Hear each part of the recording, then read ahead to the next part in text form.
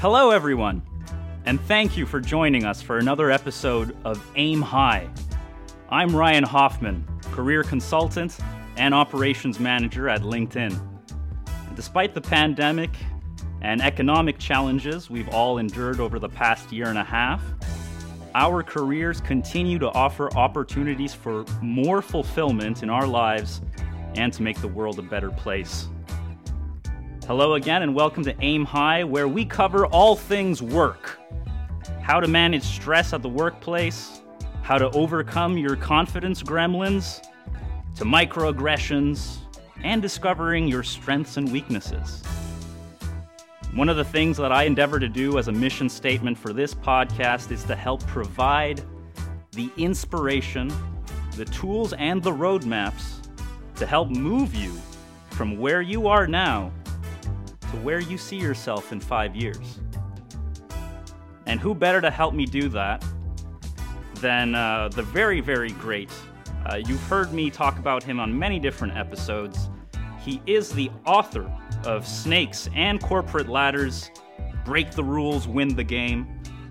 He also has a podcast coming out, which I will be the first guest on, called Excelling with Excel. How to use Microsoft Office applications to help overcome fear and insecurities. He's a great guy. He knows a lot about the workplace. Let's give it up for Rich Philbin. How are you, Rich? Hey.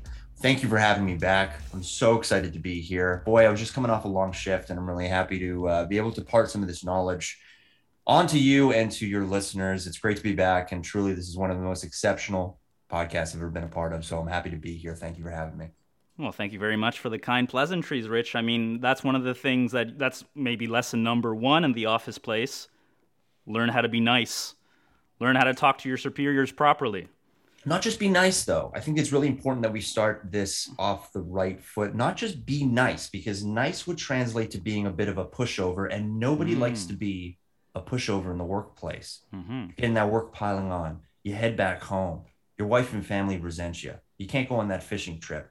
Your grandparents don't call anymore, and you can't go see them. Don't be a pushover.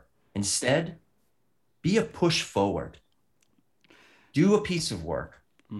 But say that you need something in return. It's a two-way street, and everybody knows and talks the same language as business. So when you do something, make sure you lay the stakes down. Everybody loves a good deal, and everybody likes reaping the rewards from it. So let me just give a quick example. I say I'm going to do this work at 5 o'clock. Sure, I should be heading home and getting on that dang highway. Maybe I tell the wife to call and maybe get some, takeout for this evening. My boss heads home and he's going to a barbecue. I say I'm going to get the work done, but I say, hey, tomorrow you're buying me lunch. Sure, that's an easy win for him. And guess what? I don't even want to go home. I love the office. I do the work. And when I get in the next day, boy, here we are sitting at lunch. Now here I am one-on-one with the boss man. I pitch him an idea. He likes the idea. Joke's on him. I've been pitching that idea to all my lesser thans for a year now. I knew it was a slam dunk.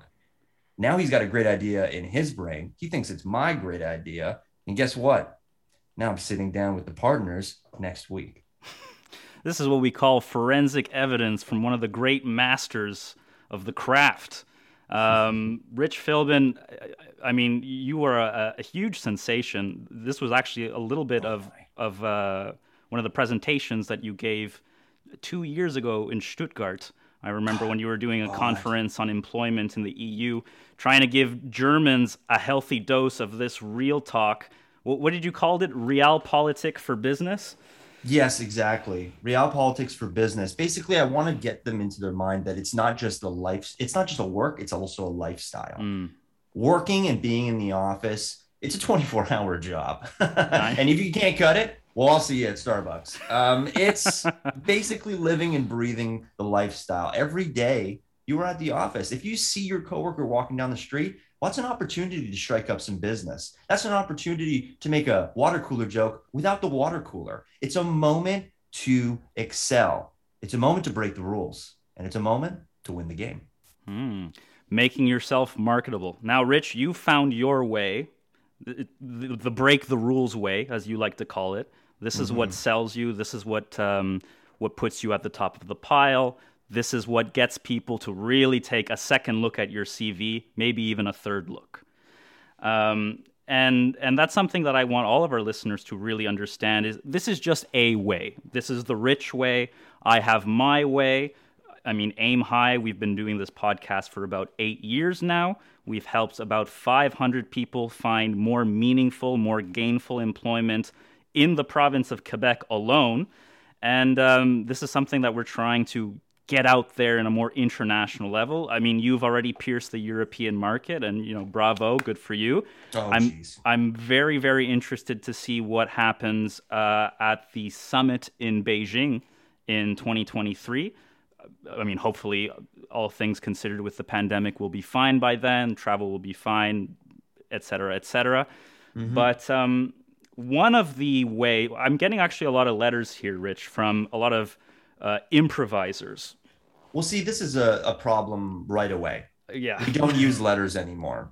It's all about the fax machine. If you don't have a scanner, then right away this is a huge problem. And this tip is for free. I don't even think I have this in my book because I wrote this in 3 books ago, back in the 1990s. So, what was the name of that book, by the way?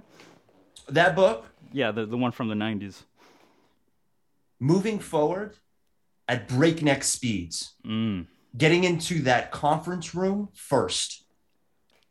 So specifically, it was a book about when we rent a room in the office world. Get into that office first is extremely important. Yeah. Sorry. I mean, I know we already talked so much about this, but basically a small little tidbit here is getting into that room first and sitting down at the head of the table, even though that is meant for the boss, is an extreme power move. I would even call it aggressive. Yeah. But you are laying down the foundation for a personality that you will soon adopt. The idea is fake it till you make it. Well, if you're sitting down in that chair, you're putting on this attitude that I am a big deal, treat me with respect, and pay me accordingly. So again, sorry, just a small little tidbit there about getting into that room first and obviously laying down some of the rules. But this was the 90s, so one of the most important things was make sure to write your name on the conference room list first. Because if someone else writes their name first, this was, again, the pre-electronic age. This was more of a simpler age, a pen and paper age. It was a different age. Today's a whole different animal with texting and emojis, and I've made sure to include that in my newest book too. The language has changed, but the ideas have not. No. You want to stand tall. It's important that it's a jungle out there, and the apex predator always gets first taste. The Romans knew this. The Romans knew this. The ancient Greeks knew this. Ancient Mesopotamian cultures also knew this as well. As far as you can date back, there was office culture everywhere. One of the first written ancient cuneiform tablets actually says, work harder. Buy low, sell high. Yeah, that too. Buy low, sell high, which was still something that, I mean, I if it wasn't against office rules, I'd have that tattooed all over my body. But of course, I don't break that rule. That's the one rule I don't break. The very first thing that the Egyptians wrote in a pyramid in pictographs was always be closing. Always be closing. That's absolutely true. Glengarry Glen Ross, which is based on actually my life. Well, I mean, it was the ancient Egyptians, so maybe David Mamet got that from the Egyptians, but I hear you. Yeah. Or from me. Anyway, I forget your initial question. So I'm just saying, what I was actually saying from the beginning is that we got a lot of improvisers to write us letters. What's that? Admit it, letters are... paper. What's an improviser? Well, an improviser is... actually, I wasn't too certain myself because... I haven't heard of that company. I thought it was some sort of maybe an NGO or something of that nature. It turns out it wasn't. I've never actually, I work with employment. I work with people who are seeking careers, seeking sort of a more gainful, meaningful existence. So I've never really kind of confronted any people from the apparently improv world. I'm doing quotation marks. You can't see, but this is a podcast. Right. This is a world And it's not an underwater world or anything like that. It's a sky world. It's not an atmospheric, ionospheric world. It's on the terrestrial plane. Okay, it's interesting. I'm writing this down.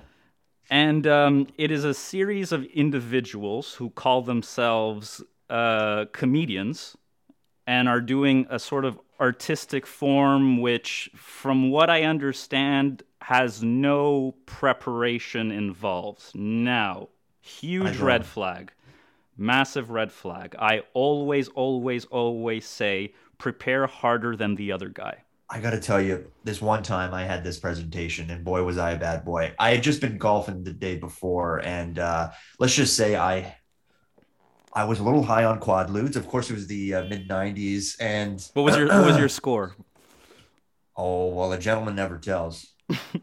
Gentleman never tells. But let's just say you're not a gentleman, though. I'm not a gentleman. I did very well. Let's just say I did very well. It's another. All business happens on the golf field. All business. Write this down. If you're listening to this right now, all business happens on the green. And I can't stress this enough. If you don't like golf, we'll fucking fix that. Yeah. Everyone who does business plays golf. Go buy yourself a polo. Go buy yourself some. I don't even care if it's a rake. And you're using that as a golf club or a chip. Or any irons, go out there and make it happen. I'm sorry to deviate here, but anyway, I had just been golfing the night before. Let me tell you this, boy. I had just been golfing the night before, and we were on quad-ludes, and I pop in the next day, and I've God is my witness. I don't remember a dang. I got this meeting. I've got to pitch to these clients. I got to pitch to our clients in Europe. Yeah. And here I am on a call with 50 of our partners, and I'm as ripped up as a pair of jeans at Hot Topic, and I'm completely out of my mind. And here I go, and I start seeing these slides for the first time. Of course, my assistant Sandra put it together, and boy oh boy, these slides start popping up, and I'll tell you what, I thought we were talking about one of the products that the company was selling, which of course was Minute Maid, and I was talking about thought we were talking about Charmin toilet paper. Mm-hmm. So I've been pitching Charmin toilet paper this whole time, and here we are. I was talking about Minute Maid.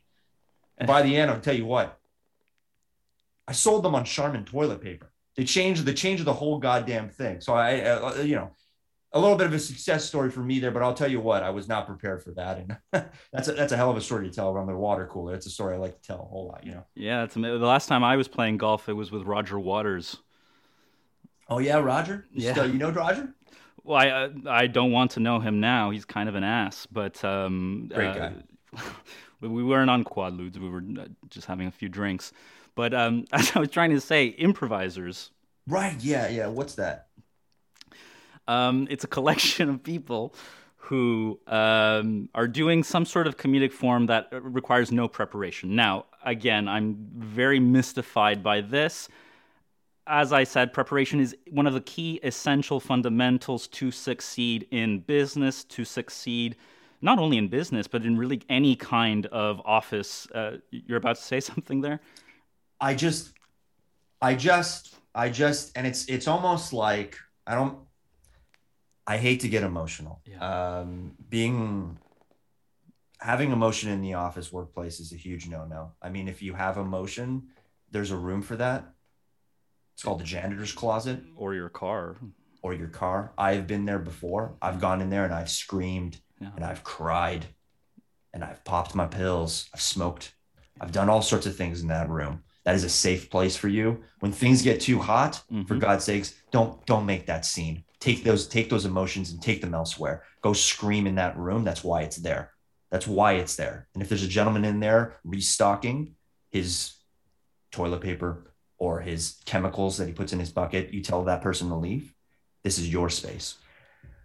And anyway, I don't mean to get too emotional here, but it really reminds me of my uncle, Regis. And he used to say, he used to say something that is so Regis. He used to say, spontaneity is everything to me. Working without a net. Is that how he said it? He said, spontaneity is everything to me. Working without a net. He used to say it just like that. And I miss my uncle so much. But that was Regis. That was Regis. Sorry to interrupt again here, but it's I don't understand what an improviser is, and I think that this maybe might have a correlation to that. Well, this improviser, we have an improviser here, actually, in the studio with us. Oh, wow. Okay. He's the one of the writers of this letter. Well, we have a collection of letters, and apparently this one was written by numerous people, but he was one of them. And I think we're not going to read the letter aloud here. I think he has a position he'd like to maybe speak a little bit on. His name is Mark Rowland, and he is requesting that CERB not finish for improvisers in September. It should be extended, and he'd like to explain to us why that's not a kind of a crazy idea. I've got some issues here, but I'd like to hear the young man out. Mark Rowland, how are you, sir? Hey, hi, everyone. I'm excited to be here. Take a seat, Mark. Yeah, I have to admit, I'm a little nervous. Here I am in the dragon's den, the snake's nest, with a bunch of real office pros. Mark, are you hungry? Well, I had breakfast. I had a nice big breakfast this morning. What'd you eat? I had a bagel, some cream cheese, and coffee. That's it? You can't afford anything bigger? That's all I needed. Oh, so you're content? Yeah. You're content with just a bagel with cheese and some coffee? Hey, listen, I can tell that we're getting off already on kind of like a rocky start. And I just want to just say, I came from the same world as you guys. Mark, I already like you a lot. I like to do this with new hires. I just want to see the cut of your jib. I want to drop the curtains here for a minute. I ask this question all the time. What we eat for breakfast is extremely important. And honestly, not something people ask about, which is why I just asked it. I wanted to throw you off guard and see how you reacted. And honestly, I'm really impressed. Let's see where this goes from here. Oh, well, thanks very much. Yeah. Well, I used to do corporate training where I'd meet all sorts of guys just exactly like you. They're kind of like corporate sharks, you know? Sure, yeah. Yeah. And I would basically, you know, you guys were concerned with the idea of, you know, going into something unprepared, but I would help them prepare to be unprepared. That's the way I sold it. Now, okay, so I've heard these words that you've uttered, and I'm in the middle of processing them. But from what I've gathered, not only in the industry that I work in, which is corporate finance, I do a lot of consulting in corporate finance, but also in the engineering domain, in science, in high tech, in law, unprepared equals death, especially in the medical fields right now. So I'm doing a lot of work with, particularly Merck, actually. I'm doing a lot of work with them. And an unprepared scientist equals a batch of completely unusable chemicals that can poison an entire town of German school children. This is not something that we can really condone or live with in this sort of world. I'm not saying that what you're doing is nonsense or crazy, but I'm so interested in knowing how you can actually apply that in a way that is useful and productive. All right. Well, I'll give you a bit of an answer here, and I'll say that part of this sort of pushback that I'm getting from you guys is part of why I ended up leaving, you know, the corporate improv world, because of those, you know, that it's just always about like, what can we do right now, right here? How can I put $100 bill in my pocket immediately? But I'll just say this.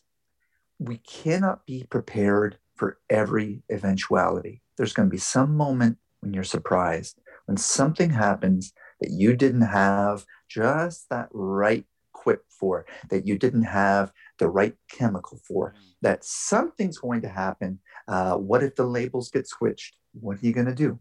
So I'm there to help people communicate, deal with those eventualities, and to figure out in the moment, how can we deal with this and really bounce ideas off one another till we get to a point of new stability and, dare I say, even growth. I find what you're saying is fascinating, but I'm still not convinced. Do you have an example, some kind of real concrete example of something like this actually working? Because in my realm, and I'll be completely honest with you, I have one specific word for that: incompetence. If somebody comes in and I'm missing my papers, if I'm missing the folders, for God's sakes, if somebody comes in to pitch something to me in a presentation and the TV's not on, or there's no graphs, and I don't even know what quarter we're in, I can't be expected to understand what is happening all of the time. That's why assistants exist. And if my assistant came in and didn't have the things that I needed to understand the world around me and to get a good grasp on it, well, then that means I'm not doing my job properly. And it means I'm failing. Incompetence, Mark. Incompetence. Well, Mr. Philbin, if I could. Sure. So let's say your assistant comes in with the papers, TV's on, brought the graphs, there's snacks for everyone. And then you say, what about the 3D model, right? That was never anything discussed, but you just say, hey, I want a 3D model right now. Well, an improviser could deal with that. They could use their body to become that 3D model. They could mime it. They could get a few other people in the room to become the 3D model. So with that kind of training, that you can deal with any eventuality, even something that you thought you'd never have to prepare for. Like, what if you said, well, what would this presentation look like on the moon? Right? Say that one more time. What would this presentation look like on the moon? Wow. I'm going to give you a concrete problem that I need to take care of next week, Mark, and maybe you can walk me through how we could use improv in a way that would be suitable for not only myself but for my client. So I have a contract with Bombardier, and they have sort of like a hangar at Mirabel Airport. Okay, and they have a fleet of new planes that they use for flight instructor schools. So they're very light aircraft. And they're usually planes that only have one engine. So single engine light aircraft planes. And a lot of these planes have malfunctioning ailerons, or the wing or the struts aren't particularly... I'm not an engineer, but what I understand is that there are a lot of mechanical issues with these planes. Now, one of the reasons why they're bringing me there next week is to kind of have a little bit of a dressing down of the engineers there to make sure that they work not only harder, but smarter moving forward. Okay? I get paid a lot of money to do this. Maybe I should not have mentioned that, but the point is that I'll be doing this. That sounds great. I'll be doing this next week at Mirabel Airport.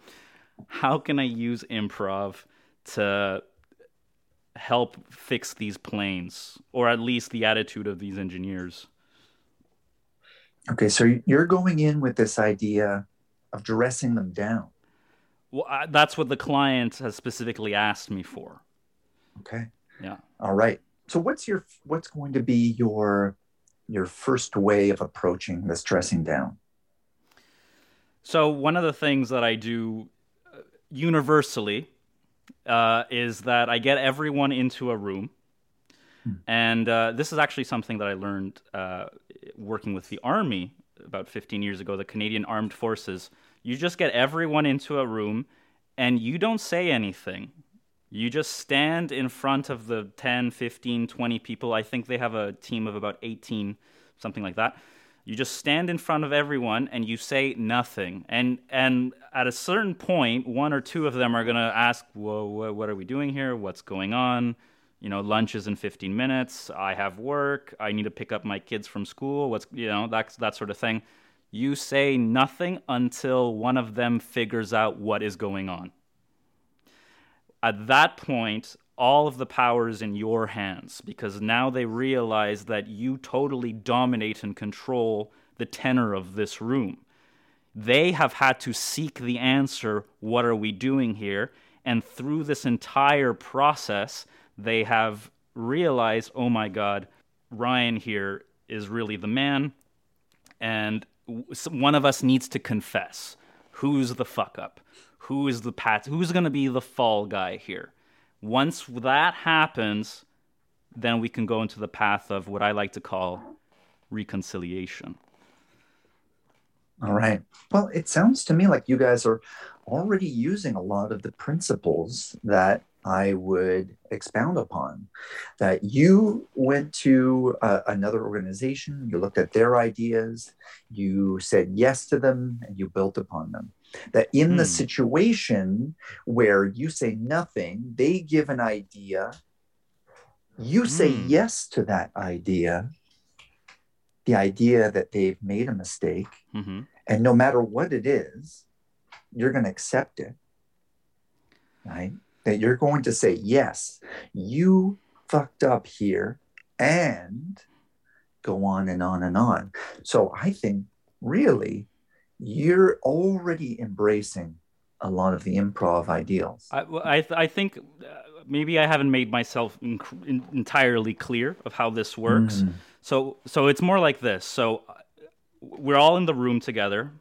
They're all standing in front of me, and they sort of offer suggestions of like, maybe, one of us ate your lunch.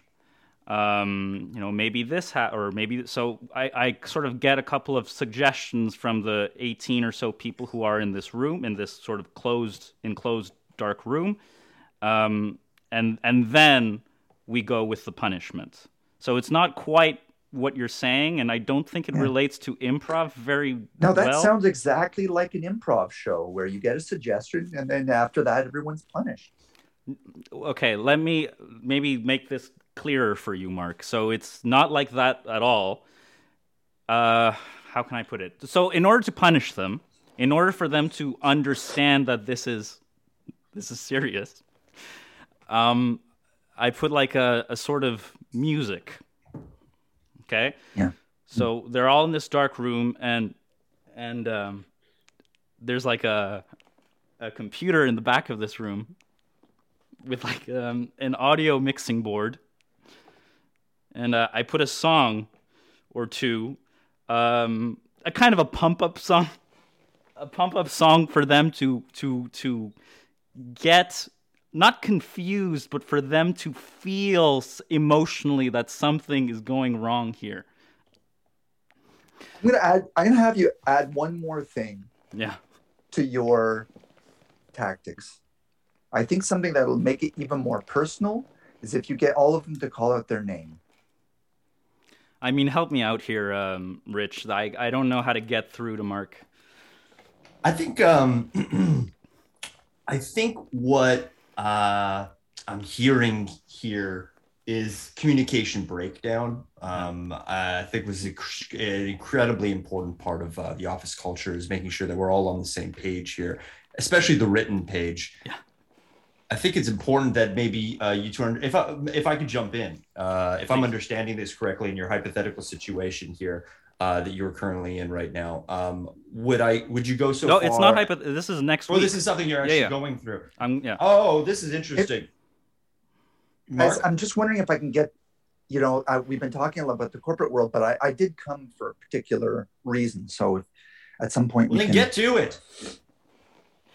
Well, okay. Yeah. How about yes? So, Mark, please explain why we should give you the. I mean, you do have this platform. We are giving you this opportunity, but please explain. I did write you that letter. You wrote me along with many different people. It seems there's a lot of different types of handwriting on this this lined paper. Explain why you feel improv is important. That improvisers provide some sort of value to society. and more crucially, that the government needs to help fund these improvisers to continue doing their whatever they're doing. Yeah. Well, I have a great number of points, and we could probably tackle each one at a time.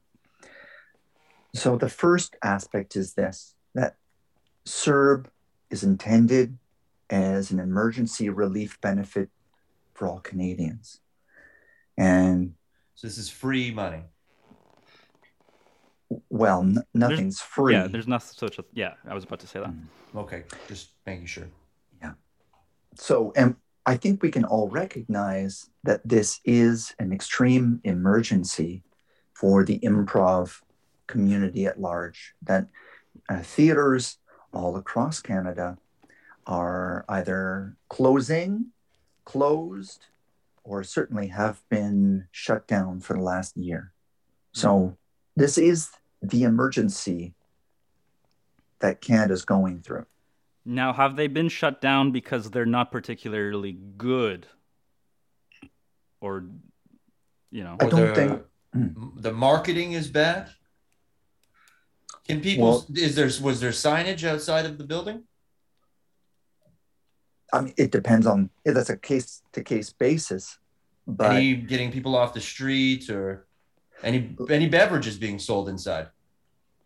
Listen, the main reason license? The main reason why these places have been closed down is due to the worldwide right. pandemic. Yes. Right? Regardless of whether or not there were any signs, beverages, bathrooms, seating, and so on. And so this is the emergency that Canadians have been preparing for, I would say, for generations. And we've got to deal with it. Now, something else that Canada has become known for, synonymous with, is delivery, production of material resources, metals, wood, water. Correct. Hydroelectricity. And I think there's a collective understanding that we need to move away from this. If we focus all of our energies on the extraction of these raw materials, eventually we're going to run out. They're damaging for the environment.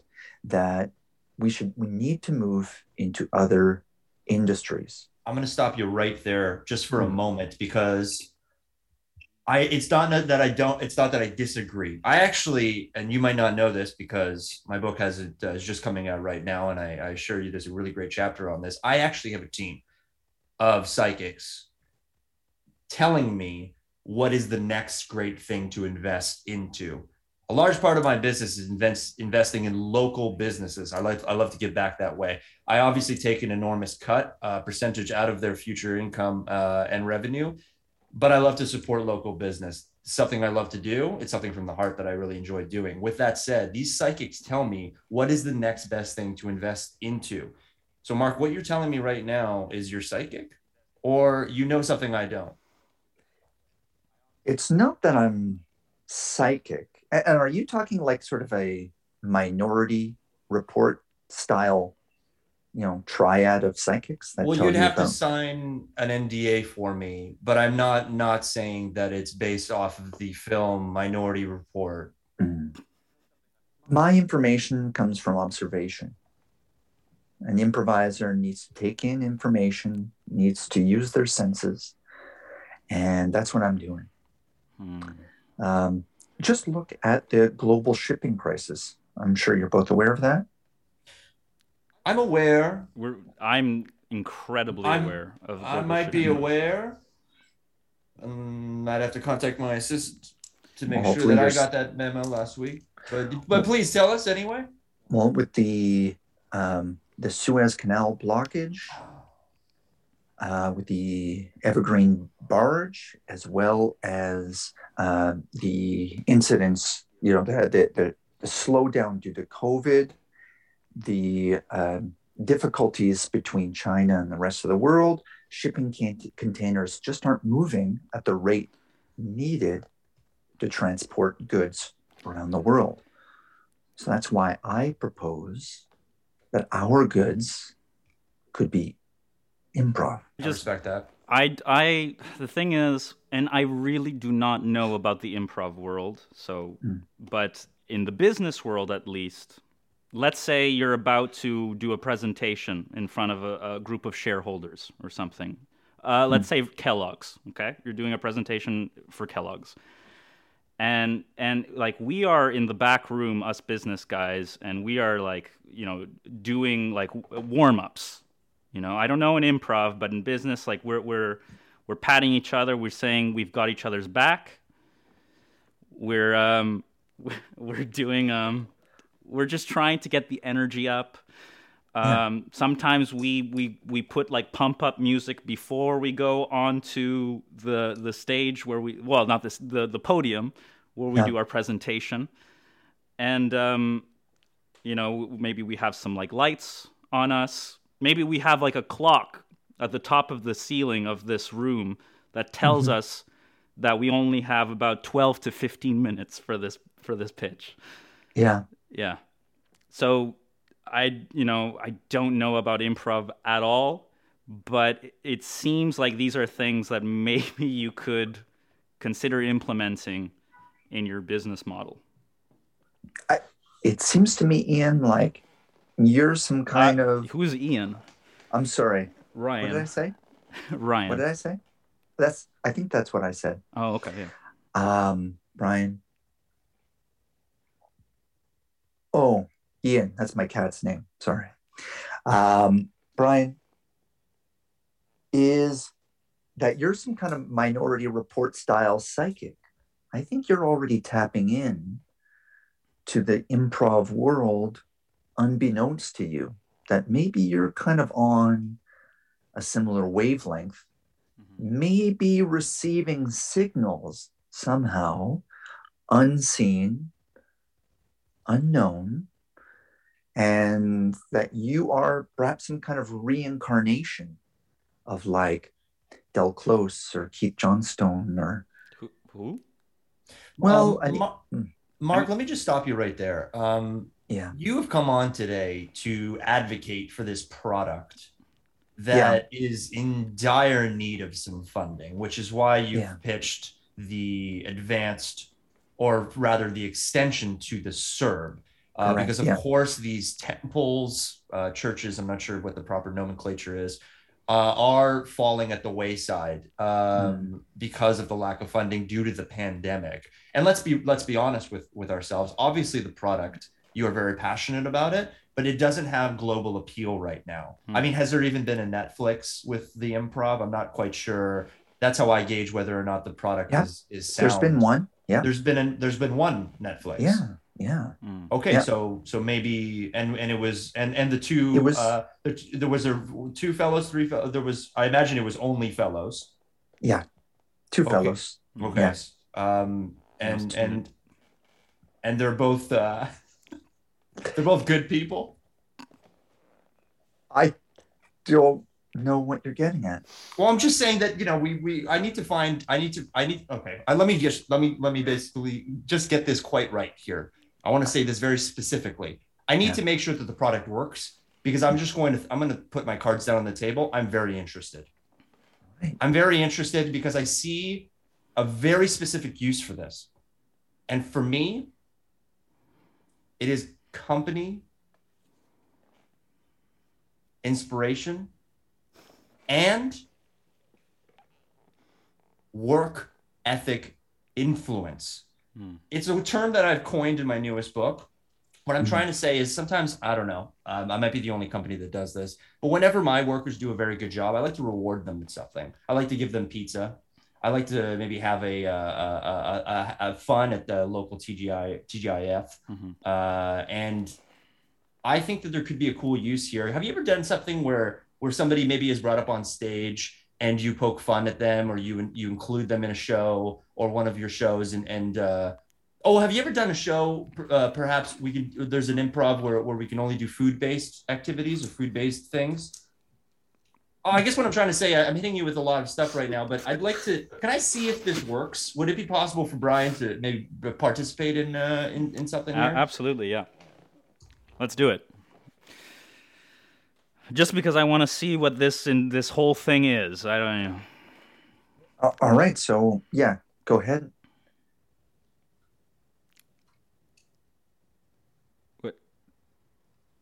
I'm waiting. Wait, what are you waiting for? I'd like to see improv. I'd like to see it.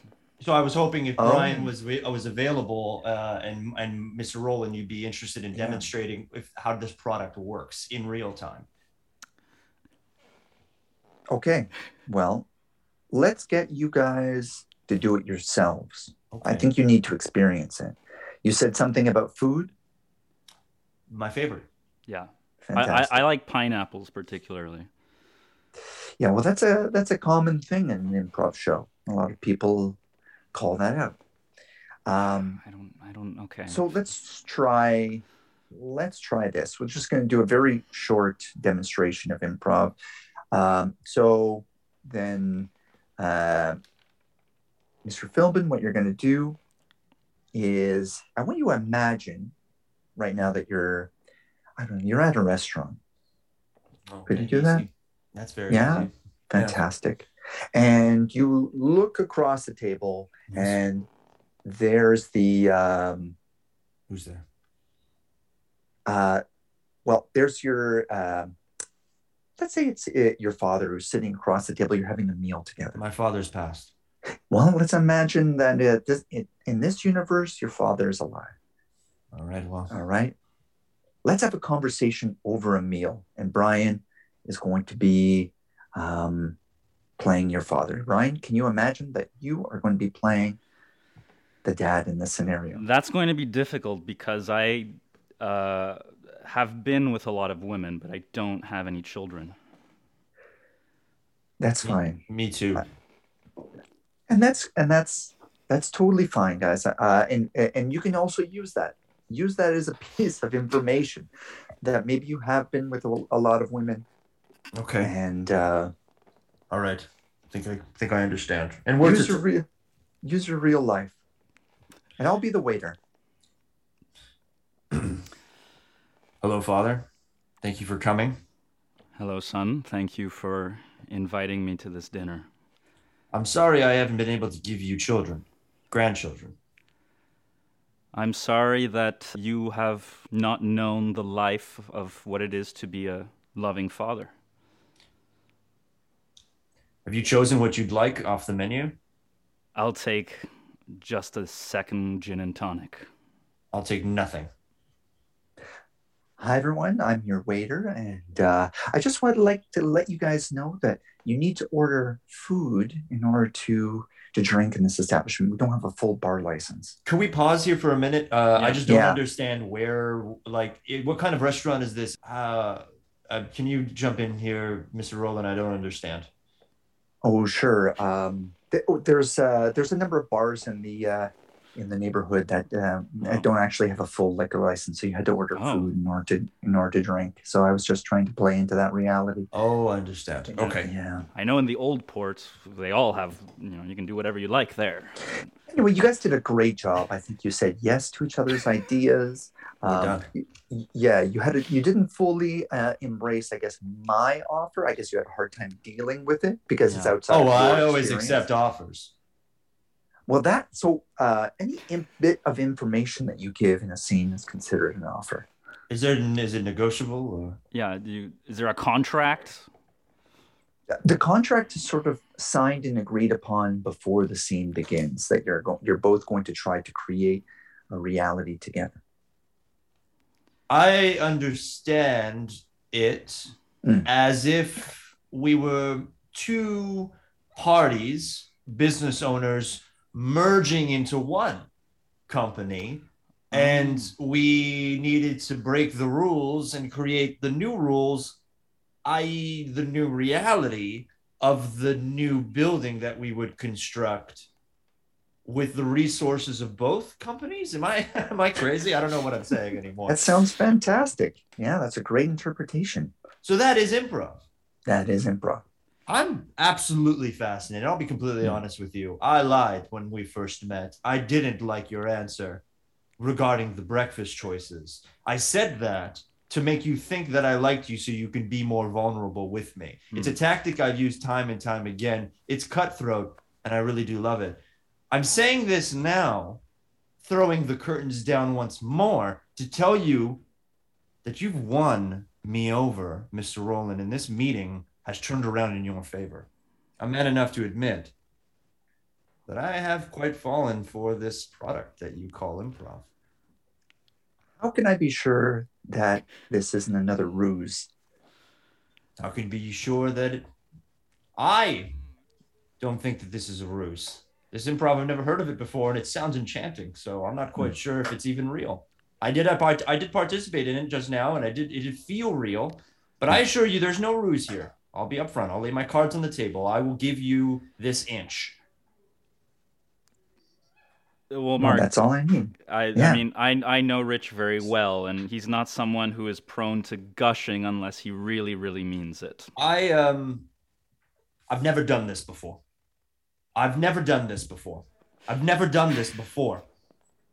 Mr. Roland, I'd like to make you an offer. Whoa. I'd like to make you an offer right now. This is an exclusive, an offer being done on an episode of Aim High? I would like to make you an offer. I already own a building that I have taken from some squatters. I'm not quite sure what they were doing in there. It's on Saint Laurent in Montreal. It's right across the street from a Dirty Dogs. All right? Fantastic business. A fantastic business. I don't know who was in this building before, but they clearly did not succeed. All I'm trying to say is the building is available, and I'd like to put your product in there. I want to see this product flourish, and I want to see this product branch out into offices all around. Montreal is a tech hub. Tech hub up and coming, and tech could really use this creativity. They talk about advanced AI learning. But I think the AI can learn a lot from your brain, Mr. Roland. So I'd like to make you an offer right now.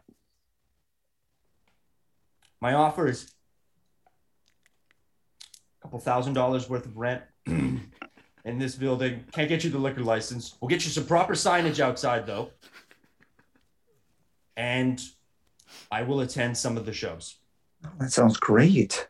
I'll introduce you to my friends, of course, because being in partnership with me is being in partnership with the world. Wow. And if I can quote my uncle for a moment. Actually, I'll wait. Go ahead. I'd like to hear what you have to say first. Well, I'm floored. I think that'd be awesome, and I might just abandon trying to band together with all the other improvisers, like screw them. If I got my own place, I don't need to have the government support everyone. Whoa. If I'm supported, I'm good. I'm great. I didn't realize the improv community was so treacherous. Oh, well, I mean, I guess like once we get ours, that's it. F off, I guess. Yeah. Wow. Head on over to Toronto or something like that, maybe. Yeah. Well, Mark, if I can quote my uncle for a moment, my great uncle, is that your final answer? Yeah, it is. Congratulations. You just broke the rules and won. Wow, Mark. How about that? That's great. I'm so happy for you. I think this is going to be exactly... You have got what a lot of our listeners want. A new, meaningful path to gainful employment, doing something that you're passionate about. Yeah, this is a dream come true. And I'd just like to add, because this is such a... And thank you so much, Rich Philbin. I mean, this is great, what you're doing for Mark. I'm perhaps still not as 100% enamored with improv. I'm still trying to figure this out, Mark. I don't think we're quite there yet, but I promise this to you, and we're gonna end the podcast with this other promise, is that I promise that if you'd like, and we can do this pro bono, okay? I can deliver what I would like to call a workshop, okay? Now, I don't know what they're called in improv, but in business we call them workshops. We could do we could work on like what could we work on? On finding patterns, you know? So if there's something salient that you notice during the meeting, try to see if you can bring that a second time later on or a third time. In the business world, we call that a callback. And if you can do enough of these callbacks, shareholders adore this. And this is something that, again, I don't know if in improv there's any interest or predilection for this whatsoever, but that could maybe be something of use. Well, once again, I think you've foreseen the future. I think you really are an antenna for improv. You've got some kind of connection. I don't know. Maybe you were an improviser in another life. Mark, I'm just going to yes and this because I don't know how else to say no that I'm not. But okay, I suppose I was an improviser in a previous life, and I'm happy that that is the case. Something like that. That's great.